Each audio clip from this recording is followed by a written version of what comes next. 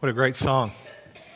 It's one of my favorite songs, Mercy Me, I Can Only Imagine. I love the chorus. Surrounded by your glory, what will my heart feel? Will I dance for you, Jesus, or in awe of you be still?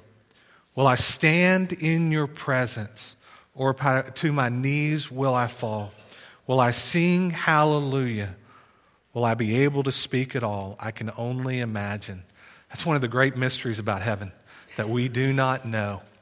But one day, every single one of us will stand before the judgment seat of Christ. And we'll have to give an account for the way that we live this life. This morning, we are concluding our Believe series. And if you recall, so far we've looked at God. We've looked at how a person can have a personal relationship with God by coming unto Him for salvation. We've looked at the Bible. We've looked at the church. We've looked at our identity in Christ. We've looked at compassion, humanity. We've looked, last week we looked at stewardship. And if you recall, we talked about stewardship, how we are to give our time, our talent, and our treasure. And this morning, that brings us to our final sermon in the first stage of our Believe series, eternity. Eternity. You know, a man died and he went to heaven. St. Peter asked him, "Why should I let you into heaven?" And the man said, "Because I've been a good person." And so St. Peter said, "Give me one example of you being a good person." And so this man says, "Well, there was one time that I went into this diner. And I went into this diner full of hell's angels. And they were terrorizing everyone in that place, especially this one little old lady. And so I just got up the nerve. I was so mad at how they were treating everybody. And I went up to that leader and I spun him around in that bar stool that he was sitting in. I put my finger in his chest and I say, 'Listen to me, buddy. You need to get out of here immediately.'" And these men, man, they had guns and they had knives, they had all of these different things. And so this guy had the boldness to tell him and his friends to get on down the road on their bikes. And so St. Peter says, "Man, that's a great story. When did that happen?" And the guy goes, "About 5 minutes ago." You know, there's a lot of jokes about heaven, aren't there? And most of these jokes are not true. Most of these jokes that we hear about heaven, we find Peter outside the pearly gates, admitting people into heaven. Well, here's the reality, and we know this. Peter cannot get you into heaven. Peter can't get your friends into heaven. Peter can't draw you and help you gain access unto salvation to Jesus. There's only one way into heaven, and that is through a personal relationship with Jesus Christ. John 14:6, Jesus said, "I am the way and the truth and the life. No one comes unto the Father except through me." You know, most people believe in eternity. Their doctrine about eternity may be a little bit warped, especially if you start looking at different religions and what they believe about eternity and how people gain access to eternity. But the vast majority of people believe in life ever after. A recent Pew Research study polled Americans. And 72% of all Americans believe in heaven as defined as a place where people have led good lives are eternally rewarded. The staggering statistic is that 58% of those same Americans believe in hell as defined as a place where people who have led bad lives and die without being sorry are eternally punished. Here is the reality. There is coming a day when every single person on this planet or that has ever taken a breath will stand before the judgment seat of Christ and have to give an account for the way that they lived their lives.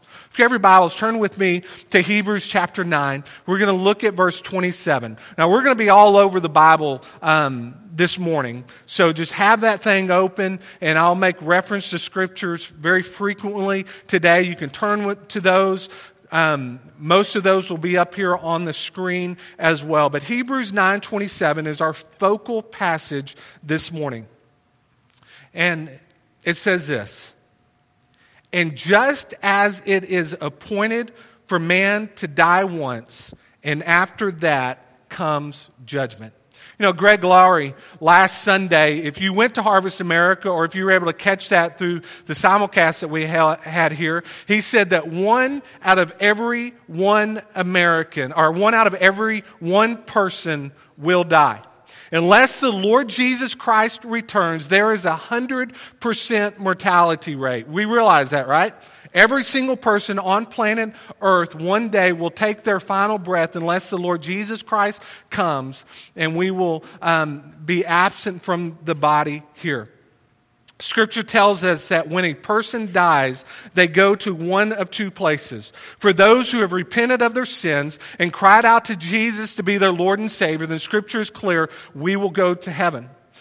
Scripture is also clear for those that have chosen not to repent of their sins, they will spend eternity separated from God in a place called hell.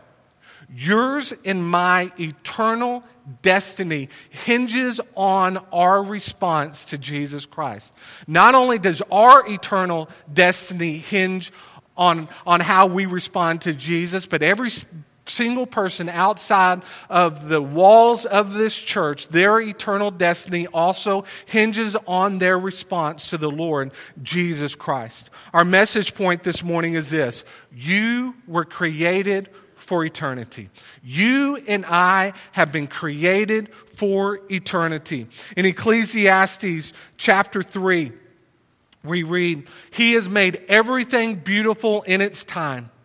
Also, He has put eternity into man's heart." God has placed within the heart of every person the reality that they are eternal.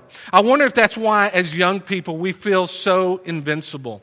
Do you remember growing up how invincible you were? There was nothing that could bring you down. No ramp that you couldn't jump. No monkey bars that you couldn't climb. There was no mountain that you couldn't traverse. I mean, you were invincible. Do you remember those days? You remember the good old days? You know, before this body began to break down, where we really felt that we were invincible. I remember as a young college student, I went with a couple of buddies of mine up to Lake Eufaula in Oklahoma, and we were out on the boat fishing one of the days, and as we were driving underneath one of the bridges, one of the guys that was with us said, "My brother jumped off that bridge once," and that's all I needed.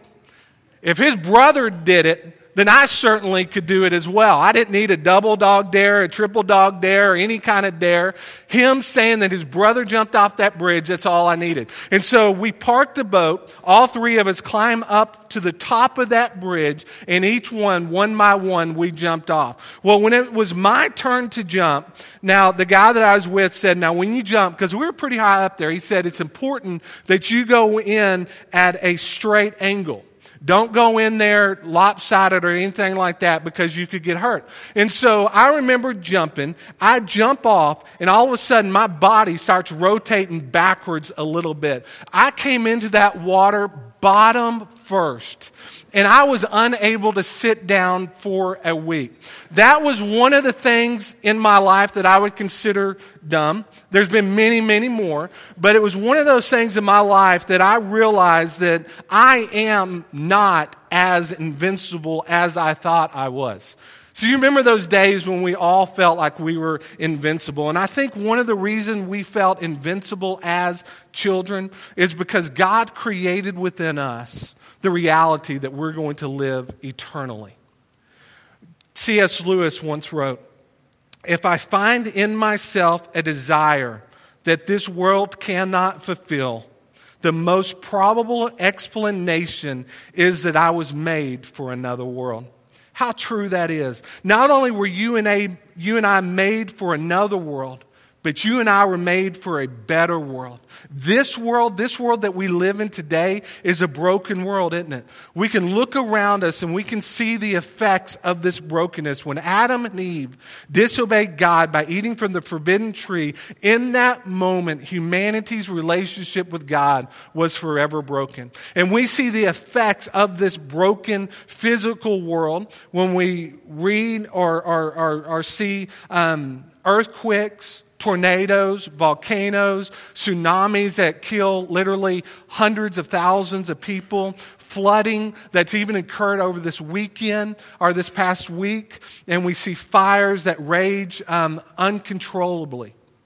We see the effects of the brokenness on this world. We also see the effects of brokenness upon humanity when we think about death, we think about cancer, we think about divorce, we think and see and hear about mass murders, or ISIS, or Christians being killed by the hundreds.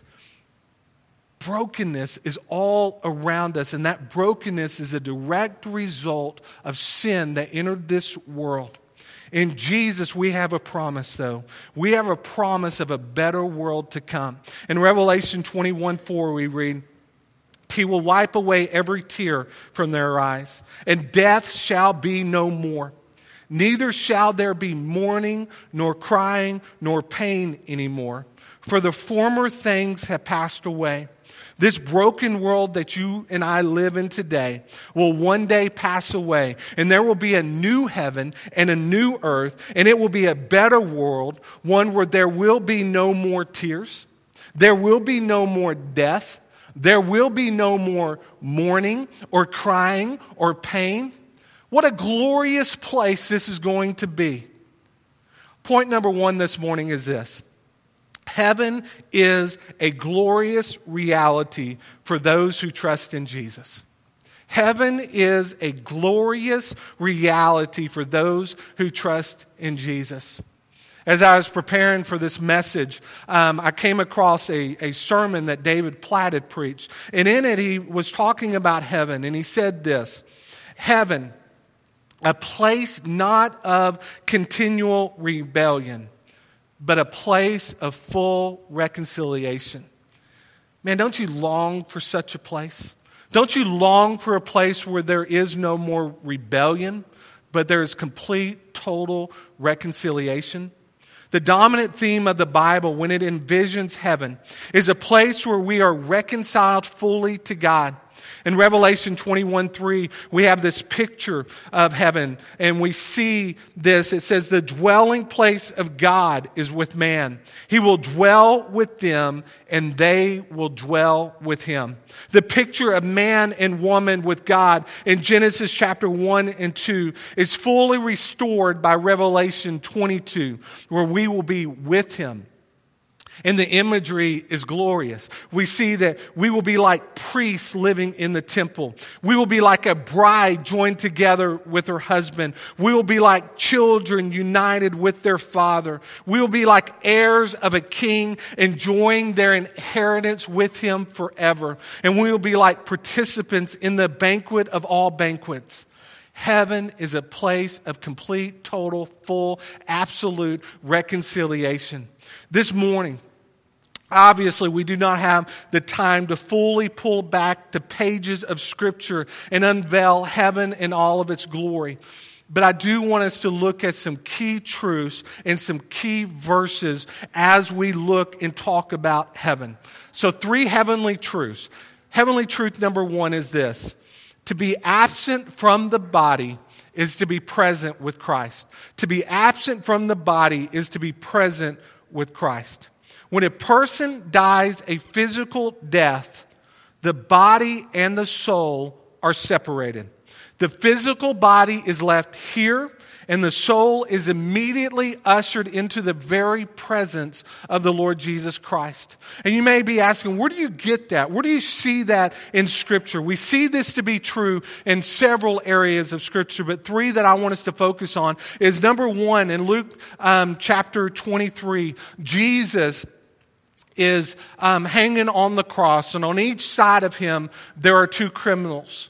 And one of the criminals basically curses Jesus. And the other criminal says, don't you know who this is? We see here one of the criminals who were hanged railed at him saying, are you not the Christ? Save yourself and us. But the other rebuked him saying, do you not fear God since you are under the same sentence of condemnation? And we indeed justly, for we are receiving the due reward of our deeds. But this man has done nothing wrong.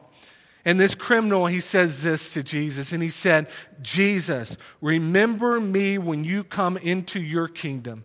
And Jesus said to him, truly I say to you, today you will be with me in paradise. We also see this to be true the day that Stephen died a martyr's death.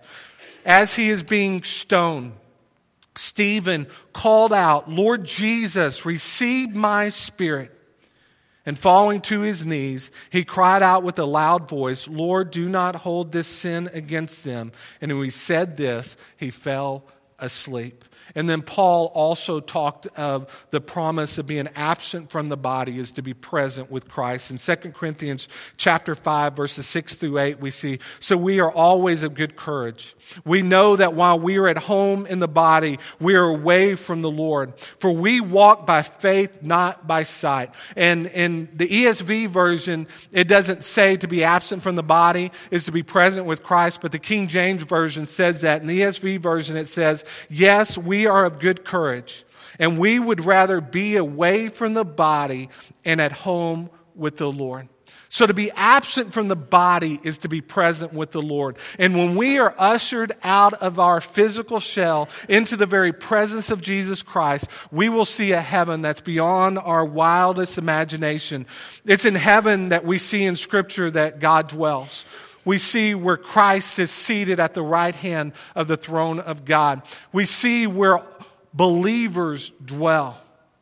Heaven is where all of those that have gone before us that were believers are today. They're dwelling in the very presence of the Lord Jesus Christ. It is a place where angels dwell as well. And we see in Scripture how the angels are surrounded by the throne, in the throne room of God, and they're singing, holy, holy, holy is the Lord God Almighty. Take heart and know this, that right now, everyone that has ever preceded us in death, that are believers in the Lord Jesus Christ, are in the very presence of Jesus Christ. And we have this promise in Scripture that one day we will be resurrected and reunited with them. So when a person dies, they are immediately ushered into the presence of Jesus. There is coming a day when Jesus is going to return to this earth for his church. And Scripture says that when that day comes, the bodies of those that have died will be united with their spirit in heaven. We see our second heavenly truth is this: there will be a bodily rapture. There will be a bodily resurrection. This will be a glorious day because these broken, sin-filled bodies one day will be fully restored in a glorified state when we are in the very presence of the Lord Jesus Christ. In 1 Thessalonians chapter 4, verses 16 through 18, Paul writes this. He says, "For the Lord himself will descend from heaven with the cry of command, with the voice of an archangel, and with the sound of the trumpet of God. And the dead in Christ will rise first. Then we who are alive, who are left, will be caught up together with them in the clouds to meet the Lord in the air. And so we will always be with the Lord. Therefore, encourage one another with these words." One day, the trumpet is going to sound. And when that trumpet sounds, our physical bodies will rise up out of the grave and they will be united once again with our spirits. But this reunion that is going to occur, these physical bodies that are broken and sin-filled and diseased and wheelchair-ridden and all kinds of sickness and illnesses will be no more. We will have a glorified body whenever our physical bodies of today are reunited with our souls. Have you ever wondered why there will be a bodily resurrection? What is the significance of this? In Genesis chapter 1, we see God form man from the dust of the ground. Then he breathes life into him, and he gives him an eternal spirit. God created the first man, and he created you and I as both physical and spiritual beings. He created us as physical beings so that we can enjoy his physical creation in a perfect state. Before sin, the body of man and woman was glorified. It was in a perfect, sinless state. But it was only after sin occurred that the body began to break down and began to become sin-filled. He created us as spiritual beings because he is spirit. And he provided a way for you and I to commune with him for all of eternity. When the rapture does occur and our physical bodies are reunited with our spirits, we will then see these sinful, broken, diseased, aged bodies be restored to their full glorified state. And I don't know about you, but I long for that day, don't you? Now, I long for that day when my body is no more broken and sin-filled. The third heavenly truth is this: there will be a new heaven and a new earth. We read in Revelation 21, verses 1 through 4, "Then I saw a new heaven and a new earth, for the first heaven and the first earth had passed away, and the sea was no more. And I saw the holy city, New Jerusalem, coming down out of heaven from God, prepared as a bride adorned for her husband. And I heard a loud voice from the throne saying, 'Behold, the dwelling place of God is with man. He will dwell with them, and they will be his people, and God himself will be with them as their God.'" And I love verse 4. Once again, it says, "He will wipe away every tear from their eyes, and death shall be no more. Neither shall there be mourning, nor crying, nor pain anymore, for the former things have passed away." There is coming a day in eternity's future when you and I, with our glorified bodies, will dwell once again as God intended in a perfect state with God here on earth in heaven. So we know that heaven is a glorious place. Here's the second point this morning. Hell is a horrible reality for those who deny Jesus. Hell is a horrible reality for those who deny Jesus. In Matthew chapter 25, verse 41, Jesus said this. Jesus had much to say about hell, as do the other writers in God's word. But Jesus said this. He said, "Then he will say to those on his left, 'Depart from me, you cursed, into the eternal fire prepared for the devils and his angels.'" I'll read that again. "Then he will say to those on his left, 'Depart from me, you cursed, into the eternal fire prepared for the devil and his angels.'" Notice what that scripture is saying. God never intended for a single person to go to hell. His desire has always been that none shall perish, but all should come to faith. All should come unto and experience eternal life with Jesus Christ. John 3:16, "For God so loved the world that he gave his one and only Son, that whosoever believeth in him shall not perish, but have everlasting life."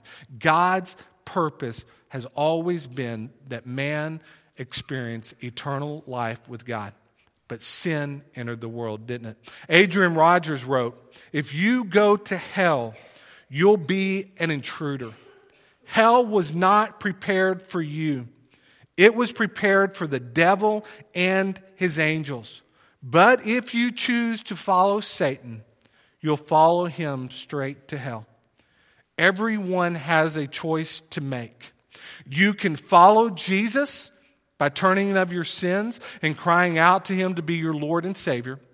Or you can choose to deny Jesus. And by denying Jesus and not repenting of your sins, Scripture is clear, you will experience eternity separated from God in hell. Hell is a real place, and those that choose not to follow Jesus will spend all of eternity there. Think about eternity. You know, most of us, or I would probably say all of us in this room, cannot fully grasp eternity. When you and I think about numbers and life in years, most of the time we think and we measure it based on 50, 60, 70, 80, 90, maybe 100 years a person will live or we will live. We measure time based on single, double, and triple digits.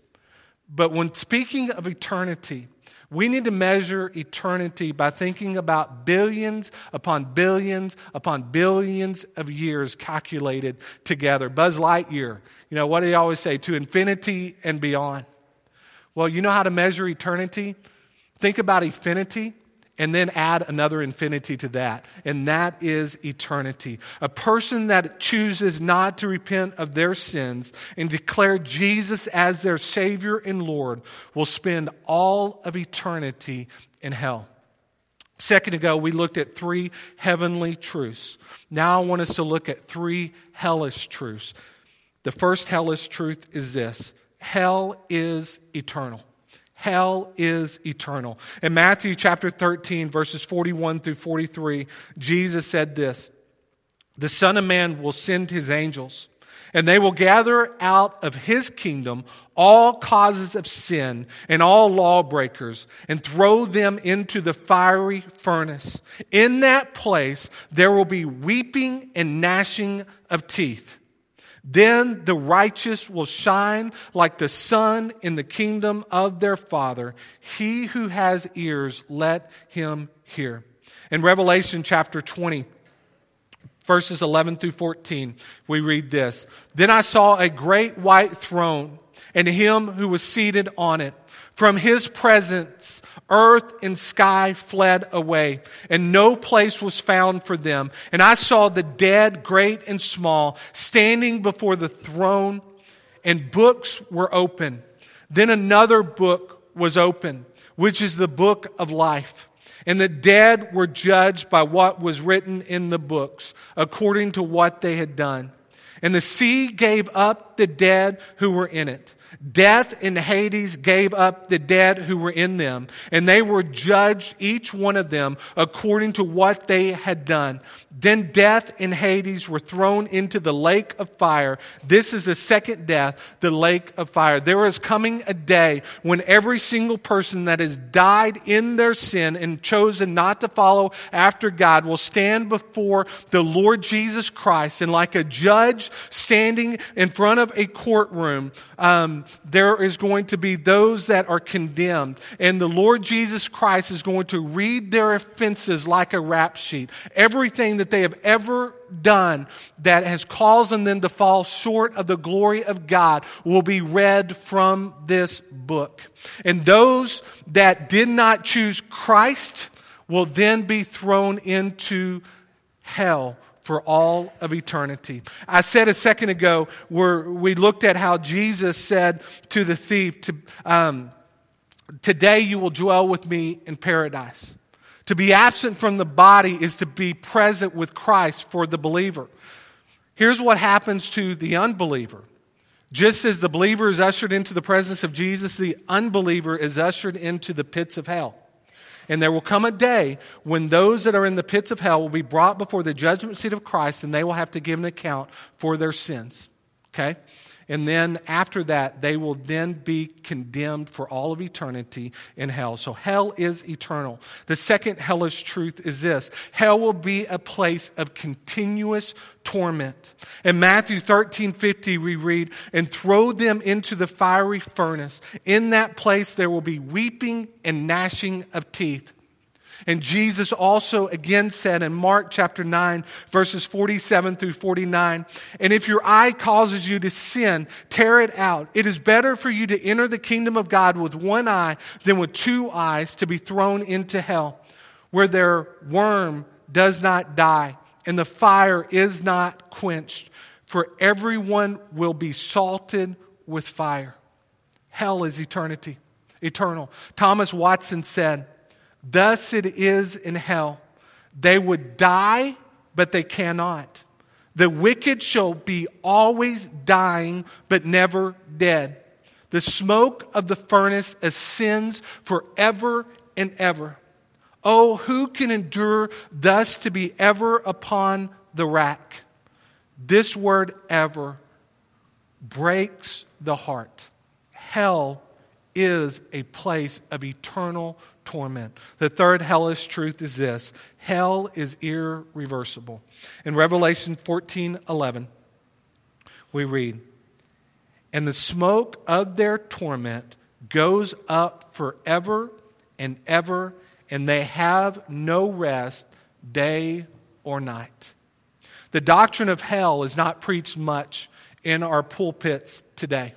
In our churches today, hell is not preached. And the number one reason for that is because pastors do not want to offend the congregants. And congregants, the vast majority of them, do not want to hear negative things preached from the pulpit. They would rather experience a warm fuzzy than to experience the truth of God's Word. We should come to church every single week not to have a warm fuzzy or to get a warm fuzzy. We should come to church week in and week out so that we can have an encounter with our living God. You know, pastors of old used to preach hell, fire, and brimstone sermons. Chief, I bet you preached a couple of those in the past, haven't you?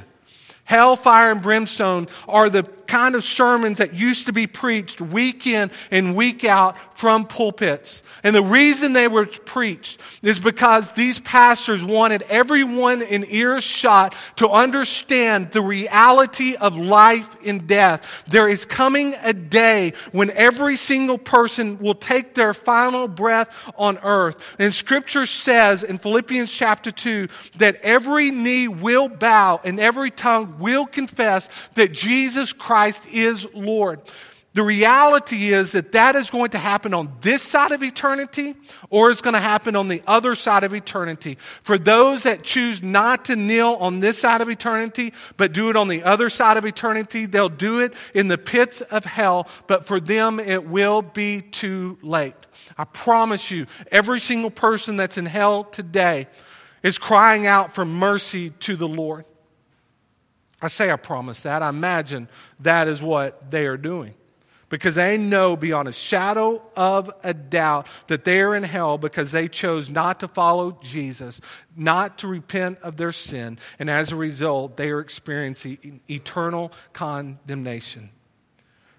Tim Keller commented and said, if Jesus, the Lord of love and author of grace, spoke about hell more often and in a more vivid, blood-curdling manner than anyone else, it must be a crucial truth. It is a crucial truth. Heaven is a glorious reality for those who trust in Jesus. Hell is a horrible reality for those who deny Jesus. The third point is this: what you believe about the afterlife impacts how you live this life. Jeremy Taylor said, God hath given man a short time here upon earth, and yet upon this short time, eternity depends. Every human being has but a short time to figure out what is important in life. Humanity's eternity hinges upon their response to Jesus. Your eternity, my eternity, the eternity of those outside of the doors of this church, their eternity hinges upon their response to Jesus Christ. One day, each and every one of us will appear before the judgment seat of Christ. And on that day, we will have to give an account for how we lived this life. The believer that stands before the judgment seat of Christ will receive their eternal reward. The unbeliever that stands before the judgment seat of Christ will be eternally condemned to hell. Do you know Jesus this morning? If you were to die today, do you know where you would spend eternity? I hope that I've been able to paint for all of us a clear picture of the glorious reality of heaven and the glory or the horrible reality of hell. I hope you have seen those two pictures this morning because both of these places are real. If you don't know Jesus this morning, then I want to invite you to surrender your life over to Jesus. I want to invite you this morning to know for certain that if you were to take your final breath on planet Earth today, your next breath will be in the very presence of Jesus Christ. The Bible says in John 10:10 that the thief comes to steal, kill, and destroy. Satan's only purpose for every single one of us in this room, the unbeliever, okay, is to steal from you, to kill you, and to rob from you. That is Satan's purpose, is to destroy you. But Jesus said, I have come that you may have life.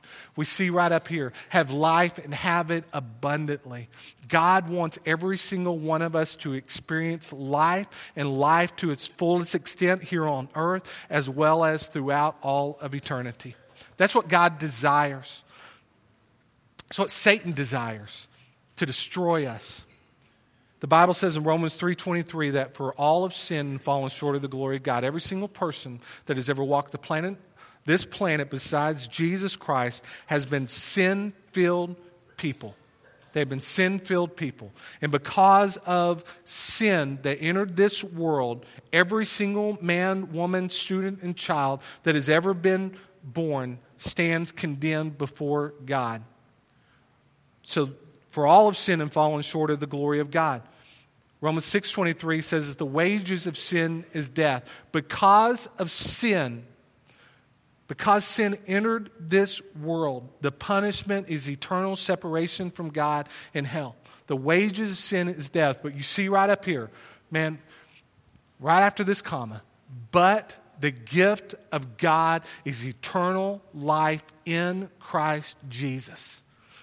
Jesus came to this earth and died on the cross for your sins and my sins and for the sins of those outside of the doors of this church this morning. He died for them so that they could experience eternal life. He died for you so that you could experience eternal life. Your sin condemns you, but if you repent of that sin, you will be redeemed and you will be reconciled to God. That is good news this morning. In Romans 5:8, we read, God demonstrated his love to us in this, that while we were yet sinners, Christ died for us. Christ died for you because he loved you. He died for us. And the final verse that are up here is Romans 10:9. It says, if you confess with your mouth that Jesus is Lord and believe in your heart that God raised him from the dead, you will be saved. If you're in this room this morning and you do not have a relationship with Jesus Christ, here's how you come and experience eternal life. You repent of your sins. You ask God to forgive you of those sins, and you make a commitment that you are going to live your life surrendered to Jesus. You call out to Jesus to be your Lord and your Savior. And Scripture says if you do that, in Romans 10:13 we see, for everyone who calls on the name of the Lord will be saved. Have you called on the name of the Lord? Have you repented of your sins? Have you cried out to Jesus to be your Lord and Savior?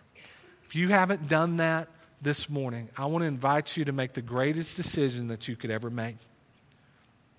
So the question once again is, do you know where you will spend eternity? Heaven or hell? If you don't know for certain where you would spend eternity, in just a moment, we're going to have a time of invitation. I'm going to invite everybody to stand. I'm going to be standing here at the front. And if you do not have a relationship with Jesus Christ and you want to experience God's forgiveness and you want to experience eternal life, then I want to invite you to come.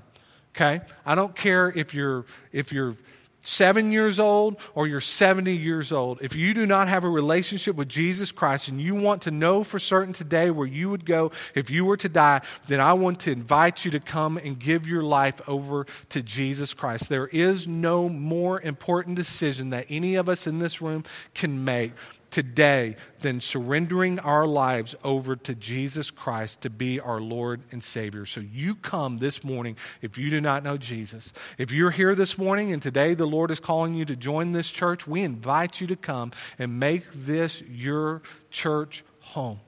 If you're here this morning, you need to just come and kneel at this altar because God has convicted your heart so deeply for the loss that you are exposed to on a daily basis, and God has placed upon your heart and in your mind individuals that you need to share the plan of salvation with, then we invite you to come as well. Let's stand together and pray together.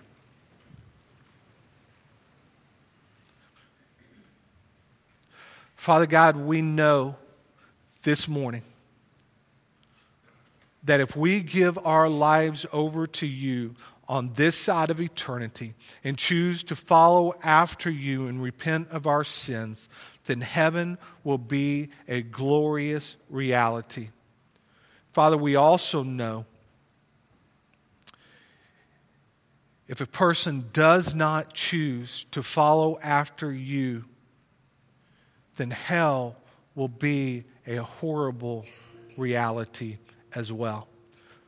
Father, you desire that no one perish. And so, Father, I pray right now that if there is someone in this place that does not have a relationship with you, they have not repented of their sins, then, Father, I pray right now you will so heavily draw them unto yourself that today they will cry out to you to be their Lord and Savior. Father, I pray that you'll draw the lost unto yourself this morning. Father, if there are some here that you're calling to join this church, then Father, we will celebrate that. Father, if you've placed upon our hearts specific individuals that do not have relationships with you, then Lord Jesus, I pray, Father, that that over the time of this invitation, we will pray specifically for them, that they would come to know you as their Lord and Savior. Give us opportunities to share with them. Father, we love you. And we're just blown away by how you have provided a way for us to enter into eternity through Jesus Christ. Father, move now during this invitation. For it's in the name of Jesus we pray. Amen.